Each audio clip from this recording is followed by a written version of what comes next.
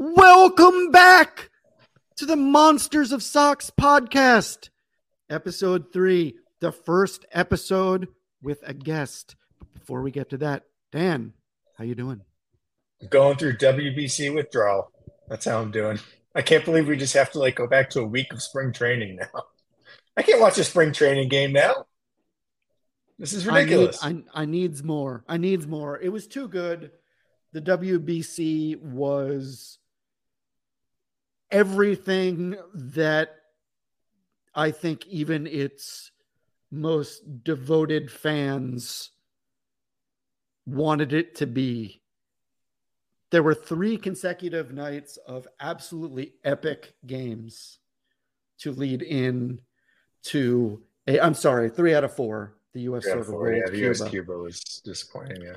Ending with Shohei Ohtani striking out Mike Trout to win the World Baseball Classic. And basically, as we will talk about with our first guest, Joon Lee of ESPN and formerly of this website, ushering in a new paradigm of baseball. And I think it's like a big bang of sorts for where this sport could go from here. I really do. I feel so personally vindicated right now. As I've said on this podcast, I was in on the WBC from day one. You were too. You went there to the first one. And I wasn't just in on WBC. I was in on international baseball in general. And for so long, I felt like I was on an island in caring about and wanting to know more about Japanese baseball and Korean baseball, and caring so much about the WBC and seeing its potential. And I feel like you said, it's this. I'm not exactly sure what combination of factors produced this year. Whether it's just, I guess you got to start with the star power, the fact that Shohei is who Shohei is, and Mike Trout is who Mike Trout is.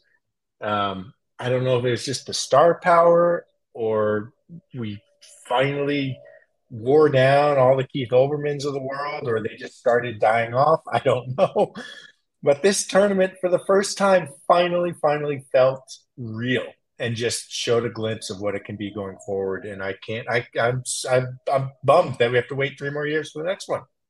I think also the Trey Turner home run played a very big role in sustaining American interest in the tournament through the bitter end, and showing you don't need to tell anyone how important it is when you see the way he reacted to that the same way Shohei reacted to the final out. These people love this. You have Mookie Betts saying, especially for hitters, I understand for hitters especially, he's like, this is way better than taking 4 cuts on a backfield. Yeah. This is the best. And they had interviews with people from the DR, with players from the DR before they blew it, that they said, this is bigger to us than the World Series. Maybe we get to a World Series one day if we're lucky. Yeah. And this is something they know is coming up, and something that means quite a lot to them. It is and it's insane how many people still refuse to believe that. In America, they just straight up. I think there were people pushing against it that fell out of the way. There's the KFC clown, and then there was Keith Olbermann, and then at the end, even Mad Dog is trying to big up the Shohei Ohtani Trout moment, which is just not possible. Itself is self-evidently amazing, which we get into at length with Joon. So rather than step on any more WBC talk, as much as we would like to, and we could, Dan, is there anything you have to say before we get to our conversation? Let's see what's happening with the Sox right now. Chris Sale got rocked 2 days ago. He's not worried about it. I'm not worried about it. No one should be worried about it at all. It's spring training. But Devers did not look good in the WBC. I'm not worried about it. No one should be worried about it. He's Rafael Devers. There's not. It really feels like nothing's going on right now. Bayo's back. He looked great. but probably won't be in the rotation to start until the end of April, probably. The other Yeah, nice I thing don't. about the WBC is that it level sets spring training instead of getting suckered into spring training and thinking these threads could mean something. With a week left, we're sort of reset to be like, this doesn't mean anything. We just saw what baseball that means something looks like. This Yeah. is not that. It makes it easier, I think. Yeah, it is funny. It puts things in perspective. I mean, the start of spring training now feels like it was like 5 years ago compared to today. But remember, like how excited we were, like, oh, Jaron Duran has a slightly different swing. Look at that! Wow, and how worried we were about Adam Duvall. Like all of these things. I mean, this is what happens to spring training every time. Is you've been so starved for baseball that everything gets put under a microscope. And then the season starts, and you just totally forget about anything that happened from February through March. And that's the way it should be, because again, it's all meaningless. But you're right, the WBC really, really put that into relief. And I will say, the funniest thing in the world to me was the fact that during this WBC final, during Otani versus Trout, there was like a Cubs Royal spring training game going on out in Arizona. I can't believe they did that. I would love to hear. I'm sure it's already out there.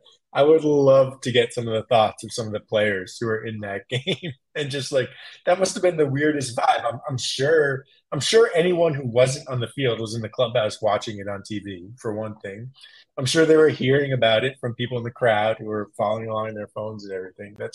That must have been one of the most surreal environments to play a baseball game in.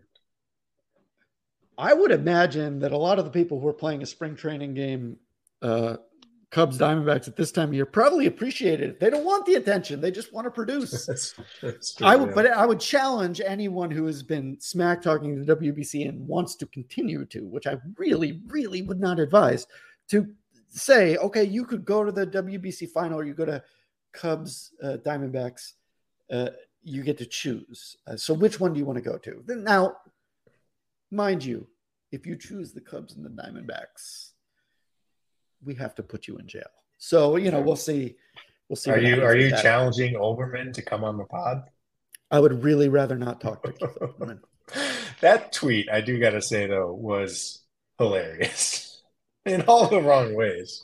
My favorite part, for those who didn't, let me pull it up real quick for those people who didn't hear it. He tweeted out after the Edwin Diaz injury, which was tragic, of course. But let me see if I can find the exact words. Well, I can't find it, and I'm not going to waste time doing this. But I will just say, because I remember the last part of the tweet, and this is my favorite part. He talks about how the WBC is just a tool designed to get you to buy a jersey. It separates teammates based on where their grandmothers got laid, which is only true of like two of the teams. But then my favorite part is he ends it with "call it off now," as if the WBC is some sort of like ongoing tragedy of carnage. And there's just like other players left and right getting like hit in the face with balls and like twisting their ACLs and falling all over the place. Call it off now, as if it's like a war crime going on. Yeah, he's saying it like it's an F1 race in the pouring rain where like this is dangerous. Four guys have already like lost an arm. Yeah. No, man, a guy got hurt jumping up and down. Did that stop Japan from celebrating? It didn't seem to, because that's just a freak accident. It's just so bizarre. I mean, it's the ultimate boomer take that here's a thing that didn't exist when I was coming of age as a baseball fan, and it's not my preferred way of watching it. Therefore, it has no value at all. Therefore, it's illegitimate. That's what it is. Like it's not legitimate. Yeah. So screw that guy. Anyhow, but anyway, it was very legitimate. It was legitimate. We did talk to June about it. I guess that's it. I guess we're a week away from opening day. We're announcing it right now before I even announce it to the other participants. We're going to drop a big ass roundtable pod for opening day. We'll try and get all of our Monsters of Socks podcast network hosts on it. Check out the site for our continuing opening day preview coverage. Bob Osgood today dropped the right field positional preview piece. That was the second to last one. All we have left is left field. All we got right about Yoshida. Otherwise, we've got positional preview pieces up for every position on the diamond for the Red Sox. We have more entries in our series about things we're terrified of in 2023, a la Chris Sale leaving the house without wearing a suit of bubble wrap, things we're excited about in 2023, a la Brian Bale. So check out the site.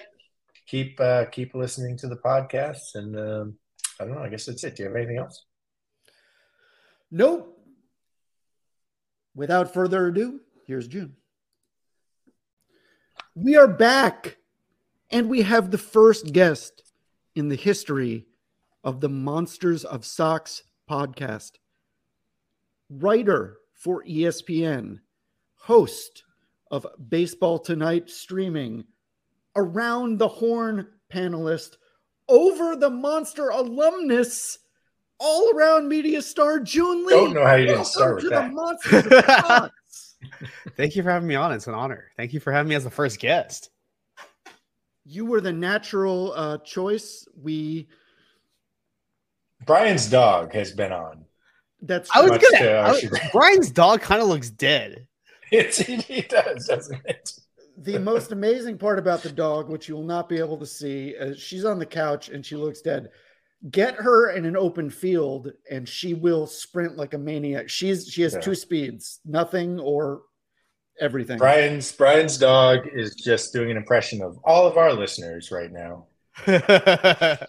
No, I think my dog, and this is a segue, is just worn out from that World Baseball Classic action. Oh, did the dog stay up? Zing. I didn't even stay up, so I don't know. Maybe she did. Maybe she did. Didn't. You really not stay up? Wait a minute. Oh, wow, you're really washed now. I tried. I'm so washed. Oh my God. Wait, hold on. It wasn't even that late. And it was obvious. The conclusion that we were heading to was obvious starting in like the sixth inning. So it was written on the stars. The game started at 7:00. It wasn't even like a 9:00 game. How did you fall asleep for this? I don't think I made it to 8. I watched the first few innings and then I just couldn't do it. Oh my God, Joyner. I know. I'm totally washed. I make no bones about this, but you two are not totally washed, and we have to talk about this. Okay. I'm definitely you're the least washed person. You're the least washed guest we've ever had, and that's a very low bar. That will maintain for a while, though. It's like Olympic downhill. If this course is really good before it gets chewed up, that first person. Next guest. Well, we got to talk about the World Baseball Classic because it's the only thing I want to talk about for the next 3 months of my life. Why don't they make the whole sport out of the World Baseball Classic? It's amazing. June, I know you and Dan and myself, even though I was asleep, have lived some of the most amazing moments we've seen in baseball recently. And I guess the way to start for me is to ask June, is Shohei Ohtani the best baseball player of all time? If we're talking about like a skill standpoint, probably. Like I don't even think that that's that hot a take. Like this is a dude who you pull him, just like cut him in half. He's a $30 million a year pitcher and a $30 million a year hitter, and then you stick them together, and it's Shohei Ohtani. I mean, I think at this point, like you have to start talking about him in the context of like beyond baseball. When we're trying to categorize his greatness. Like I've been saying for like 2+ years now that we should be talking about him in like the same breath as like Bo Jackson. But like even that seems like unfair to Shohei at this point, because like Shohei's accomplished more than Bo Jackson did at this point. I think. I mean, it's probably unquestionably. Yeah, and so unquestionably. He's kind of in his own tier of athlete. Like he's kind of just Shohei Ohtani. And like, I kind of think back, like historically speaking, to like the early when Babe Ruth was becoming Babe Ruth, and he was basically the first American celebrity and the first like athlete endorser of underwear and everyday things that we get at CVS or the pharmacy. I really wonder in like 100 years if Ohtani is going to be viewed in this like same breath and like Ohtani in some ways is going to like overshadow what Babe Ruth did, because we're starting to head into this landscape where sports is global. Like America has been the center of the sports world for such a long time because the infrastructure around the industry is so well built out. There's so much money poured in. There's the media, there's the entertainment aspect, the way that it's tied together with all the major networks. And that's starting to change now where like other countries have the similar infrastructure. Like we're seeing it with the Premier League coming into the United States and just more sports leagues around the world kind of getting more coverage and the internet just making the world a smaller place. And, I had conversations with folks over at Major League Baseball over the course of the last like month or so for a story I did about the WBC leading in and how the WBC is kind of at the center point of their plan to grow the sport globally. Like as much as we talk about MLB trying to find younger fans, for them, their business priority is actually trying to find as many fans internationally, more so than trying to grow the younger fan base in the United States. And so Ohtani's kind of the perfect person to be that ambassador for the sport because he doesn't even need to speak for you to kind of understand how incredible he is at what he does. Like it's one of those things where it's like, you just watch what he does, right? Watching him jog back and forth between the bullpen to the dugout to hit and then to pitch. Like you don't need to hear his voice to understand. Like I was watching the WBC with my girlfriend, and she is a very, very, very casual baseball fan. She is a sports fan. But when Ohtani was speaking at the end, she was like, "Oh, that's what his voice sounds like. Like it's a little bit higher than I expected." And it was one of those things where just like she still like loved Ohtani before then, without even knowing anything about his personality. And I think that's kind of what makes him this like perfect ambassador for the game as we head into this kind of global sports world. And so I'm really curious as like, I think kind of trying to compare him to anything else that's happened at this point is like a dumb exercise because there's no precedent.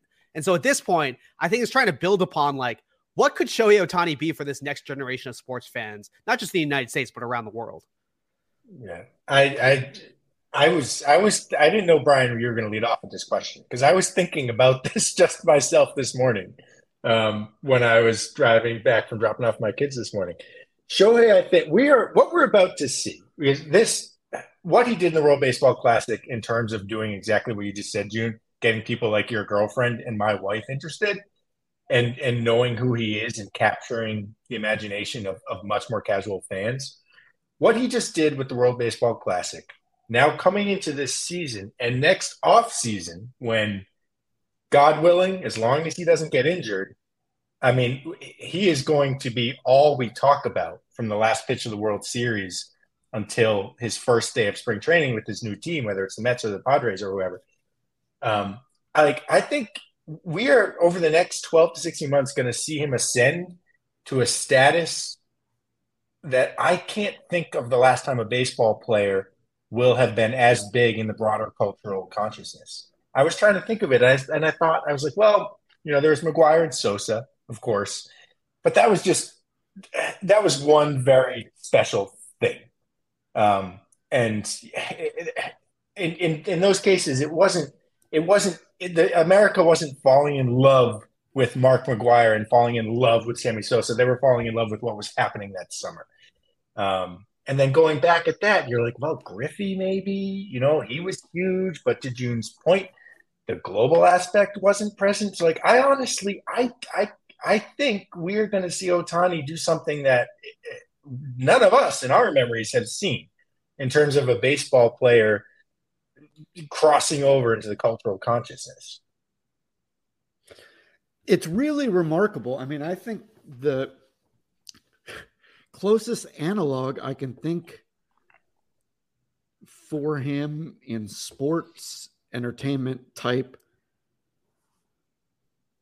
realms is like Tony Hawk, where there's one guy. Because the question I asked you, one question I asked you, would you take him if you have a 7-game series and you could pick any player in the history of baseball, you have to pick him. That's what he said. It's not that hard to take.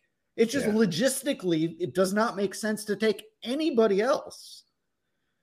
And it's incredibly remarkable thing. And I thought, I'm not the only one who thought the way Pedro was gushing over him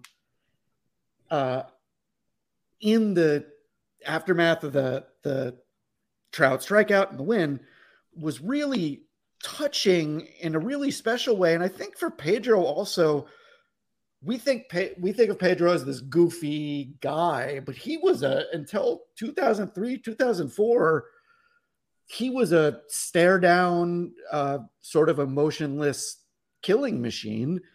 And I think that Ohtani, you could see him watching Pedro, and people made a great point, and this ties into something, Joon, you've been talking about where you've been talking about on this podcast, but also in your social feeds about how this really expands the game. This is neither of these guys' native language. You can tell they understand each other. You just look at Shohei, he gets it. He's going to grow in to this role and be more himself. I mean, ask the baseball writer Nick Stellini, who uses Ohtani gifs or Ohtani screenshots for basically any reaction he wants to make, because he's really expressive and he's fun and he does everything. I agree with Dan that it's only going to grow from here. It's like if Giannis showed up to 1983 basketball, fully formed as he is now. And it's unbelievable that it's happening. So I'm not even sure that is the right comparison, because in basketball, there's always the one guy. That's how the sport works, right? There's you go from Bird and Magic in the 80s to Jordan, to Kobe, to LeBron. And what we've been saying about baseball for the last 30 years is that doesn't happen in baseball. It's not a star-driven sport. It's not a sport where one person can transcend the team in the league. So I don't even think it is Giannis in the 80s. He's just doing something we didn't think could happen in baseball. Yeah, and I think part of it is there was a mindset within the league that they didn't want like a player to be bigger than the sport. And I think that almost by just pure sheer force and ability, Ohtani has worked his way into the consciousness where it's just like, this guy's doing what? He's pitching and hitting, and wait, what? He's doing both at like league best levels.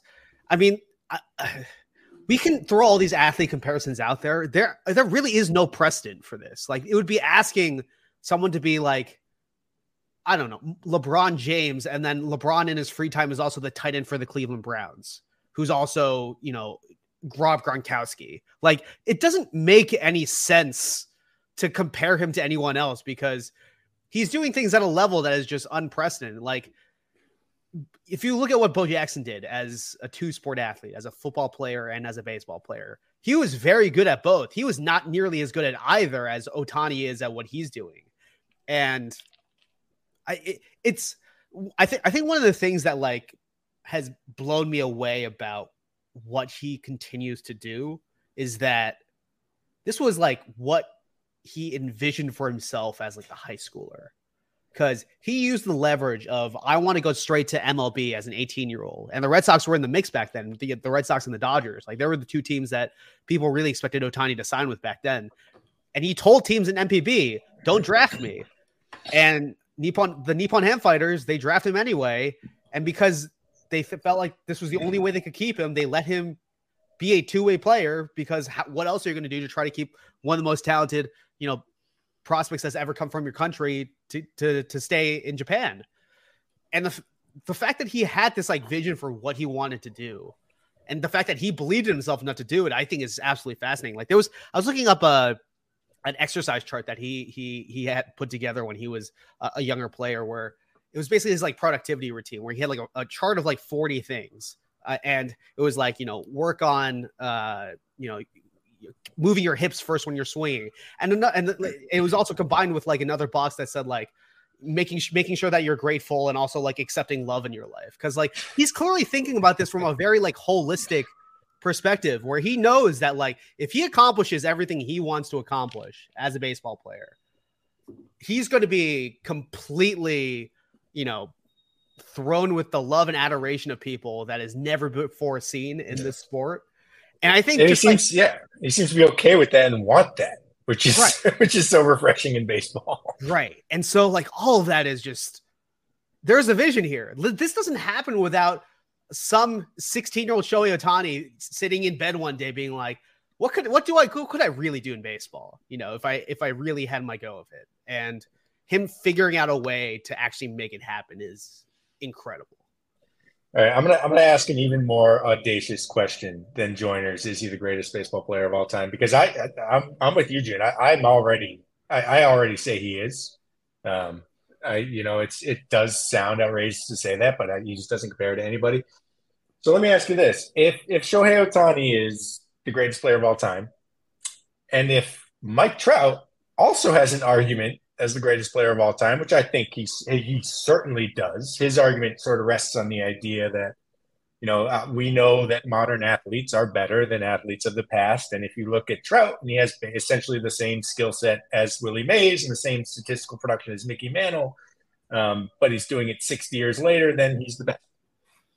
So if you have possibly the two best players of all time, and if they are teammates, and then they find themselves facing each other with 2 outs in the bottom of the ninth in a 1-run game with a trophy on the line, a trophy that now basically everyone in the baseball world outside of America now acknowledges is the most important competition to them.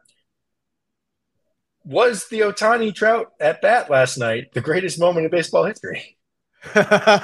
This is something I've been thinking about. Was it? I mean, it's one of the things I've been thinking about over the course of the last day. And I think we have to wait for history to play out. But I think it has the potential to get there because we have to see Ohtani's career play out. And we also have to see Trout's career play out. And I think whatever happens with the rest of their careers is going to recontextualize that moment. But I think in the immediate future, it's an at-bat that's going to change the business of baseball forever because you had people around the world tuning in, seeing the 2 best players in the world. This is the only possible situation that this could have happened because those guys are teammates.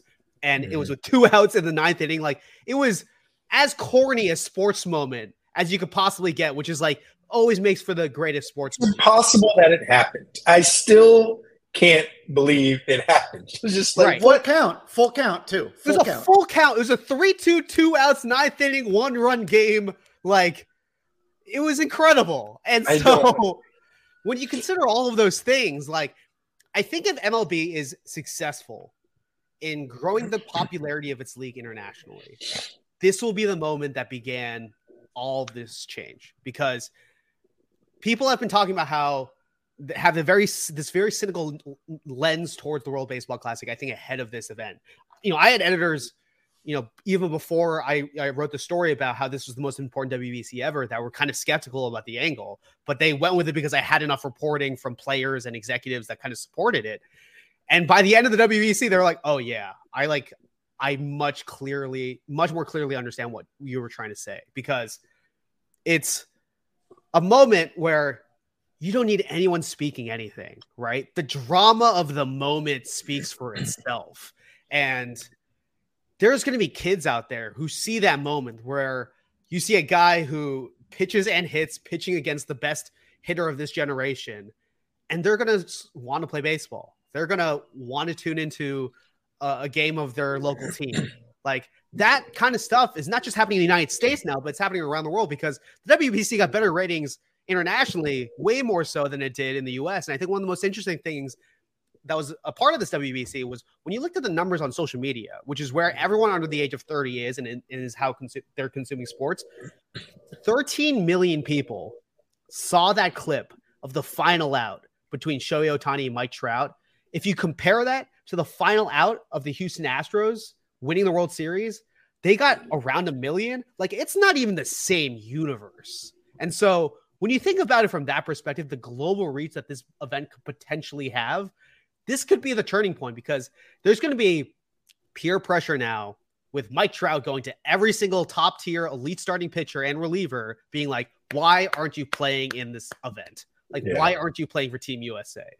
Well, I feel like that's the next part of the conversation is that Major League Baseball just needs to stop fucking around and either put this thing in July or just bump it and put it in April and get rid of the pitching restrictions. So I have a little bit more context for this. So they've tried to they've explored every option from end of the season to midseason to beginning of the season. The reason why the midseason tournament doesn't happen is because the rest of the leagues are having a hard time with logistics and potential lost revenue because they're investing all of their players into they would have to invest all their players stopping their league. And for them, the payoff isn't necessarily worth it. And so there's similar issues on the MLBs and the MLB Players Union. From what I've heard from my sources, they're into the idea of a mid-season tournament, but logistically around the league, it's much tougher. I've heard that the conversation with the Asian leagues and the logistics it would take make the conversation much more difficult.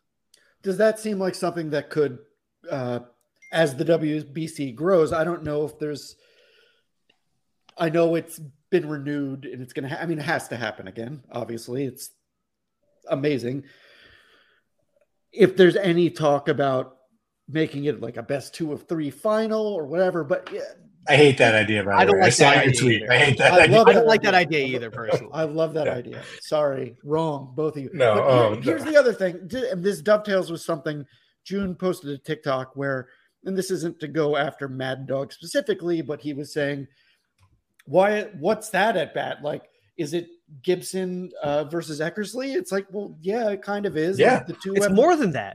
It's more than that, but it's also. But here's my thing. Do you believe your eyes? Do you believe your ears? The Ohtani, his celebration, the thing it reminds me the most of by far is Brandi Chastain at the World Cup, the Women's World Cup, the first one. This wasn't the first, but like the pure 99, pure, overwhelming joy and excitement, especially for a guy who's so stone-faced all the time. If you aren't reacting to that, that is plainly a you problem. I think the more WBC, the merrier, but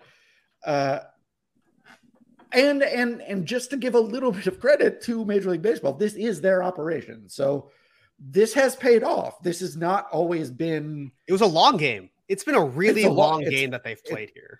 Look, Connor McDavid, when it was saying we need something like that in our sport, when was the last time you saw any athlete in any other sport being like, we need what baseball's got? And you know what's crazy? Baseball's actually ahead of every other sport on this. Like, we always talk about how baseball is behind in terms of reaching that international market. They started this in 2006. This was way before anyone is thinking about the global sports market and how they could reach those fans. And it's only paid off. It went down. They could have canceled this event before the U.S. won for the first time because there wasn't interest in the United States, even though there was interest globally. Yeah. And they stuck to it. And now they're starting to see the benefits and the rewards of this, where, there's always a calm before the storm. I really think, and you pointed out Ohtani's pure, unadulterated joy. That joy is going to translate to the fans, right? It is a symbiotic relation where, like, if the players care that much, the fans are also going to care more and more. And when American fans see, oh my God, Shohei Ohtani, the greatest player in our game today, cares way more about this than every single American player. We have to care more about this because look at how much Shohei Ohtani cares about this. Like, it's like that thing where it's like people don't want something until they realize everyone else wants it. Like, that's exactly what the WBC is. And when everyone sees Shohei Ohtani, the prettiest girl in class, suddenly he's attracted to, Pete Davidson, the World Baseball Classic. Like, that's what happens, That's great. And Joon, and you use this, you also talked about this, and this is a great point. I think dovetails with a little Red Sox talk because Yoshida was incredible this whole tournament about how this is starting to erase the myth that other leagues cannot have players on any sort of significant level as good as Major League Baseball. You know what's crazy? For years, And with Ohtani specifically, we heard Ohtani can't be a hitter because the Japanese league doesn't have velocity. The Japanese team threw more 100-mile-per-hour fastballs than any other team in this tournament. They had the best velocity in this tournament, way more so than the United States. So we have to get rid of these like preconceived notions that a lot of American fans have, and sometimes that I fall into myself as a Korean American fan. Like, we have to get rid of those because the talent level in some of these leagues around the world is very, very good. And just because we don't get to see them on a day-to-day basis doesn't mean that they're a quadruple A league. Like, the MPB has produced some incredible baseball players, and people didn't believe Ohtani could do this in the United States because the MPB plays fewer games, and they believe the talent level was less. Guess what? Ohtani is doing exactly the same thing that he was doing in the MPB in Major League Baseball.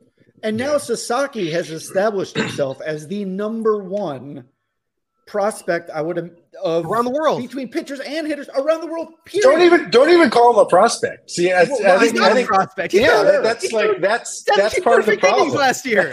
That's part of the problem. We shouldn't even call him a prospect. I wrote like at the start of the off season. I wrote a piece for Over the Monster, and it was called "Here are some Kodai Senga highlights to help you pretend you know something about Kodai Senga." And I caught some flack in the comments section a little bit because I really started that piece with a giant rant about Americans' attitudes towards the Japanese and Korean leagues because we ignore them entirely until a guy decides to come over. And in doing so, like we're basically saying, like these leagues only justify their own existence to the extent that they serve ours. And it's ridiculous because look, if you think Shohei Ohtani is the best player in the world, as I think we all just agreed and decreed that he is, then you got to acknowledge that guess what? In 2016, the best player in the world wasn't playing in Major League Baseball. And Roki Sasaki, I'm not exactly sure where he is in the current list of best pitchers, but I called him in a piece yesterday the best young pitcher in the world. I think you can't argue that. Maybe if Hunter Green puts something together this year, who knows? But no one else is doing what he's doing as a 21-year-old. He's maybe a top 10 pitcher right now. So we shouldn't even call him a prospect. We should just say Roki Sasaki is one of the best pitchers in the world, and he plays for the Chiba Lotte Marines. And then, and part of this too. I mean, I wish. Look, part of it. It's so damn hard for us to watch Japanese and Korean baseball, and I do wish that the NPB and KBO would be a little bit more aggressive in marketing their game. I actually once, for a work thing years ago, I was at like a luncheon, and I was next to a lawyer who worked at the KBO headquarters. And I talked her ear off for half an hour, and I was trying to argue to her that there was a market for the KBO in the United States. There is. I think there, and it's not a huge one, but I was telling her, I'm telling her about how the bat flip viral, videos go viral. I'm telling her about like nerds like me who are up in the morning and just like, if there's a live baseball game on at 8:00, I will watch that. And she scoffed at the idea. She laughed at me. She's like, "You're crazy." That she's, they themselves just don't think, or at least at the time, didn't think they would have a chance to appeal to American audiences. Maybe after 2020, things are a little bit different, but it would be nice. I mean, it's anyone who's tried to stream an NPB or a KBO game knows how hard it is. The streaming is kind of decentralized. In some cases, like each team has their own site. They may not have English language websites. So I would like to see them be a little bit more aggressive in marketing to us as well. I totally agree. And that actually reminds me of like a similar dynamic that actually centered around K-pop over the course of the last like 20 years, when Korean music and a lot of other international music was trying to market to the United States. And a lot of people within those, I remember within Korea, people were like, America's never going to listen to this. Like, this is Korean music. Like, they don't understand this. And like, it worked. And I think that like seeing the success of the KBO during the pandemic, like that was really crazy. And just seeing like people willing to wake up at like 4 or 5 in the morning. Yes, we were all like deeply traumatized by what was happening in the world because we couldn't go outside. But like people really cared about that league for a couple months in the United States. And like, there's still people who like hit me up about like, hey, how can I watch more KBO stuff? It's like, there's not really a way to do it in the United States. And I think that this is one of the things that I think is going to change over the course of the next 10 years as baseball migrates, and not just Major League Baseball, but like football, basketball, hockey, like all these major sports migrate more to streaming. You know, the Apple game is available internationally. MLB TV is obviously an expensive subscription service, but eventually we're going to get to a point where all these sports games are on streaming services that can be accessible around the world. And hopefully, you know, we see kind of these leagues grow in a way that like makes the game much more of an international conversation. And if that happens, the other leagues are going to see that success, and they're going to try to do the opposite, because like the Premier League has successfully done it, even though that there was, you know, there's been pushback for the last 10, 15 years. So I think that there's going to be a future for that at some point, but we're going to need to get to a point where this like paradigm totally shifts, where we're in this cable bundle model. And it's starting to fall apart, given we're seeing everything happening with Bally Sports. Yeah. And we're turning into a streaming bundle model now. Right. And it's turning into a streaming bundle model. And we're going to see what it eventually turns into. But it's going to take some time. But I think when eventually that does happen, we're going to be in a place where I'm going to be able to talk to someone in Germany who cares about the New England Patriots. And they're going to understand like, that I don't know, like James Devlin is like was one of the best fullbacks in the NFL. I know that's like slightly outdated, but like you know what I mean. Yeah.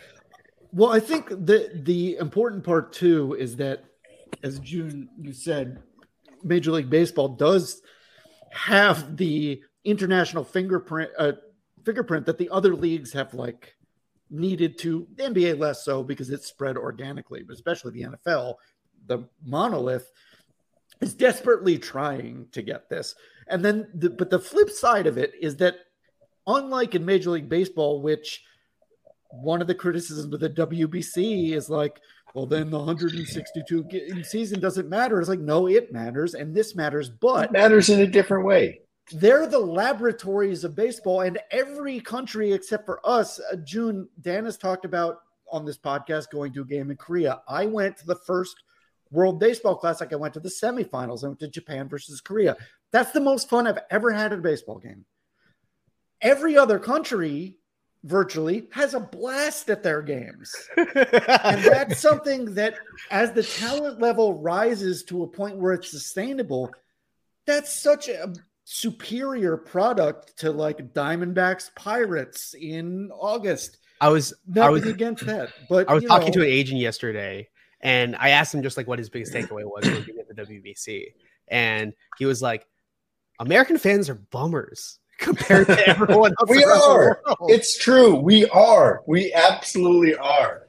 Like, this has been something. I mean, it ticks me off so much. And it's like, and we see this footage from Taiwan and from Korea.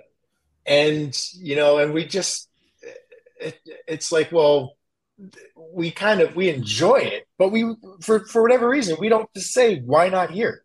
We don't do that. We just don't make that next leap. And I have to say that owners are not doing themselves a favor with a lot of them employing players who are, I think, arguably, is this the John Smoltz for cost-saving reason, that are worse than the players in the Japanese league. I'm no longer convinced that every team in Major League Baseball is making a good faith effort to actually put out a team in an absolute level better than teams in Japan. And just to follow back up, Joon said that the Sox had been in on Ohtani when he was 18. The Red Sox spent money? Is that a thing? What a thing that happened? Yeah, it was a good time. Yeah, good time to be a Red Sox fan back then. Still, just for all the angry people listening, we all need to acknowledge, yes, they still do spend money, but they're not going to be in on Ohtani next offseason. We all know that, right? No, look. Dan and I were very pro the Yoshida signing, based on the main criticism being, they overpaid. But Joon, your point that the talent level is rising over there, and combined with the point that it wasn't that they overpaid compared to consensus. I remember right when they signed the deal, within 12 hours, this was like when Lamar Jackson said he wanted to, or when they offered the non-exclusive franchise tag to Lamar Jackson, 5 minutes later, Schefter's like, well, these teams don't want him. And Yoshida's value in the baseball community was apparently a very set deal, and the Red Sox went and did a mini Steve Cohen and just overpaid to make sure they got it. It wasn't close. But the consensus is based on nothing. And if he's as good as he looked, if he's half as good as he looked in the WBC, he'll be worth it. So all these things work together, and like the Red Sox being prudent financially and choosing not to be in this one case according to the league standards does actually make me confident a little bit in the way the Red Sox are going, which is a strange way for me to feel these days. So I think the Red Sox are walking a really fine line right now, where Heim is definitely feeling the heat, and he needs everything to go right this year. And everything going right still means, like, at best 90 wins. Like, that's the most optimistic that you could be. And then once you get to the playoffs, like, anything could happen. But, like, you need Bayo, Whitlock, like Devers, you need Justin Turner, you need Kike Hernandez, you need every single reliever in that bullpen, yeah. You need Yoshida, you need all those guys to hit. You need 2021 to happen again. Yeah, you need Verdugo to step forward. Like, you need everything to go right. And like, that's a really, really tall task. Not saying that it can't happen, but it's a lot. And I think that, like, I still think back to last offseason when the team didn't do anything to address the bullpen. And it was one of those things where this is very uncharacteristic for a Boston front office over the course of the last 2 decades. Is you go to the playoffs and then you don't do anything to improve the biggest weak point of the team going into the next season. I think it's a huge reason why they fell apart last year on top of the injuries. And it's just a really risky proposition. And I actually really respect Heim's willingness to go all in on a guy like Yoshida, like putting all of his chips on the table, being like, this guy's going to exceed this $100 million value, which some people in baseball think is already an overpay. But they think he's going to be like a 3 to 5 win player. And if he's a 3 to 5 win player consistently over the course of that entire deal, that will be a good deal. But the thing is, like, that might not be enough to save Heim's job this season. And like, that is a really tough spot to be in, needing like every single one of your young prospects to hit. And because like even Ben Cherington or Theo Epstein, that didn't happen for them either, you know? I mean, I think Chaim, I've said this, and you would know better than I, that was basically all the evidence to me points to the fact that at the beginning, they were like, okay, this is going to be something like a 5-year rebuild. This would be year 4, if you count by that. And when I view it for that lens, everything sort of makes sense. But what you're saying, what is just plainly true, is that John Henry, who's really impulsive and has been really impulsive for 20 years, seems to have slowed down a bit, but he's still him. He's still John Henry. He still doesn't want people. I mean, did you do any reporting on whether it was a coincidence that the day after the hockey game they signed Rafael Devers? So the team was planning on really raising that offer. So when the winter meetings was happening and Devers and Bogarts were apart, I reported that they were galaxies apart. That amount was $100 million. They were $100 million apart. And over the course of 2 weeks, they closed that gap and then some. And so it's one of those things where, yes, that like was part of it, probably in terms of the public pressure. Henry has historically been very sensitive to, fans reacting to him negatively to that degree. But here's the thing. I remember when Heim came into Boston, he was very set on this like 5-year rebuild. And the thing that I was always worried about is like, it might be 4 because like, the fans are going to get angry. This is Boston, and John Henry is always impulsive. Like, he's always willing to cut things off a step earlier than anyone else, especially when the fan reaction gets very, very negative. And so Well, they keep insisting it's not a rebuild. That's part of the problem. They keep insisting that it isn't a 5-year rebuild, even though all of their actions indicate that it clearly is. And so that 2021 threw such a wrench into it because, Sam Kennedy will say 2021. If you get within 10 feet of him, he'll just start saying 2021. Yeah. But the problem is that they need that year, as Joon was saying, they need that year now. Yeah. They got it 2 years ago, fine, but they need it now.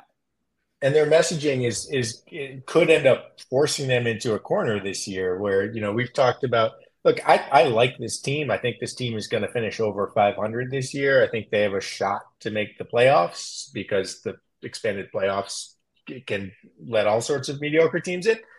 But there's still a scenario where this team is in last place on Memorial Day and the Celtics and the Bruins are in the finals. And nobody's talking about the Red Sox and nobody's showing up at Fenway Park. And because the Red Sox have been messaging that, no, this is not a rebuild. Yes, we are trying to win every year, where they might be, if the pitchforks are out for the Red Sox, John Henry doesn't want to take that pitchfork. So he's going to take Hein Bloom and say, okay, here you go, buddy. He's the sacrificial lamb and he'll be gone. Yeah, I think that's spot on, personally. It's not what you want, but it's better. I'm over most of the obvious rebuild type shenanigans. Yeah, I do think it's bittersweet that Joon ran through a whole list of players that are important for the Sox to win this year, and he didn't say Chris Sale. It's so sad. Yeah. It's so sad because nobody thinks it's going to happen. It's just I do. I think it's going to happen. True. I am on record. I think he's going to finish in the top 10 in Cy Young voting this year. All right. You ready to answer some questions? Let's do it. Are we moving to the hot seat already? We're moving to the hot seat. Okay. Already. It's been 40 minutes. Is it 40 minutes in? Okay. I could talk about the World Baseball Classic for the next 3 days if we want to. All right. Have we settled on a name, Joyner? Monster Seats Hot Seat? Is that where we're going with? No, we're going to work on that.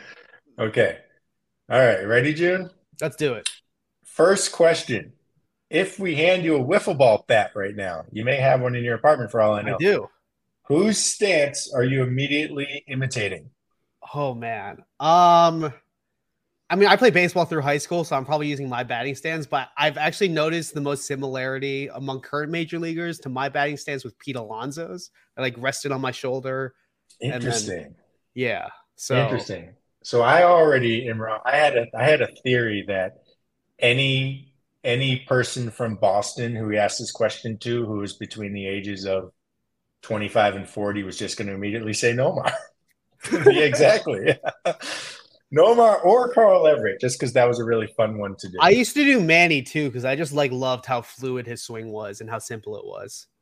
Okay, well, I'm going to segue that into question number 2 then. In the list of the top 100 baseball moments of all time, and now you have to reorder your top 100 to fit Trout and Ohtani in there somewhere, where do you put the time Manny Ramirez cut off a throw from Johnny Damon from 20 feet away? Oh, man. I would pair that together with the time he went into the Monster to take a bathroom break and also the time that he high-fived a fan in the middle of a play. I would pair all of those together. I would put those it's number 3 or number 4. That's a good question, actually. How do you rank just those 3 Manny moments? I would put high five number 1 personally. Interesting. I'm going to give Randy Arozarena credit for sort of matching that moment. Exactly. That moment I saw live, and that was so incredible. It was. I can't believe we talked about the World Baseball Classic for 40 minutes and we didn't mention Randy Arozarena. We didn't mention Trey Turner. We didn't mention Yu Chang. That just goes to show how we didn't even mention the semis, the Japanese semis. We didn't mention the semifinal, which is an even better game. That semifinal game was incredible. Oh my god, it was incredible. Which again, just not to we are throwing the hot seat out the window right now. But this again just goes. I told you I can't stop talking about this tournament. these great international sporting tournaments, whether it's the World Cup or whether it's the Olympics, like that's one of the defining characteristics is that there's so many storylines that develop from opening day until the championship game. And that's what we had here for the first time in the WBC. Even with Yu Chang, he pulled out of the tournament because he wanted to focus on making the Red Sox, and he got so much blowback from people in Taiwan. And he came back and he won the pool MVP. Like that is incredible. He was incredible, and I cannot wait to see Yu Chang for the Red Sox now.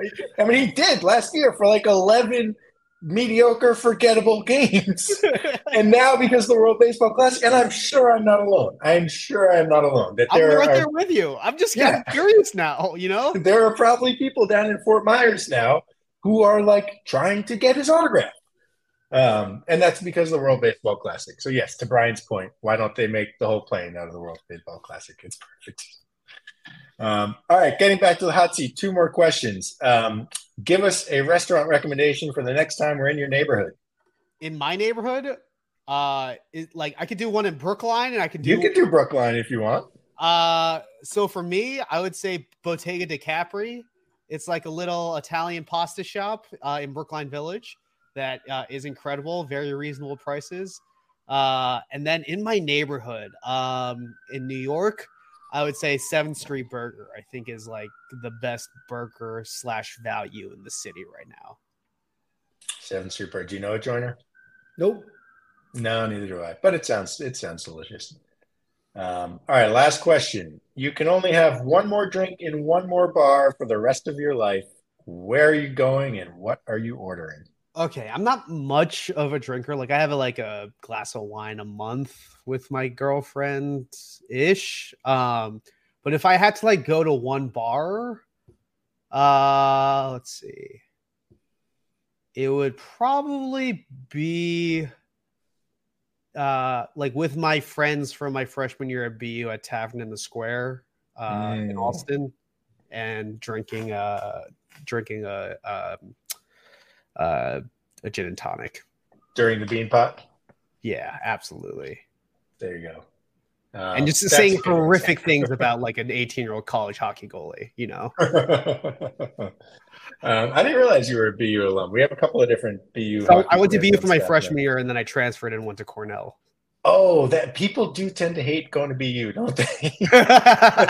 I love going to BU. It's just, I had an opportunity to go to Cornell. You don't want to turn that down. Yeah, that is interesting. Not to get into too deep of Boston Collegiate University talk, but my experience with people that went to BU is a lot of them hated it. All my closest, I went to BU for 1 year and I went to Cornell for 2.5, and all my best friends from college are from BU. So I look back at it very fondly. And I got to see Jack Eichel play in college, which was sick.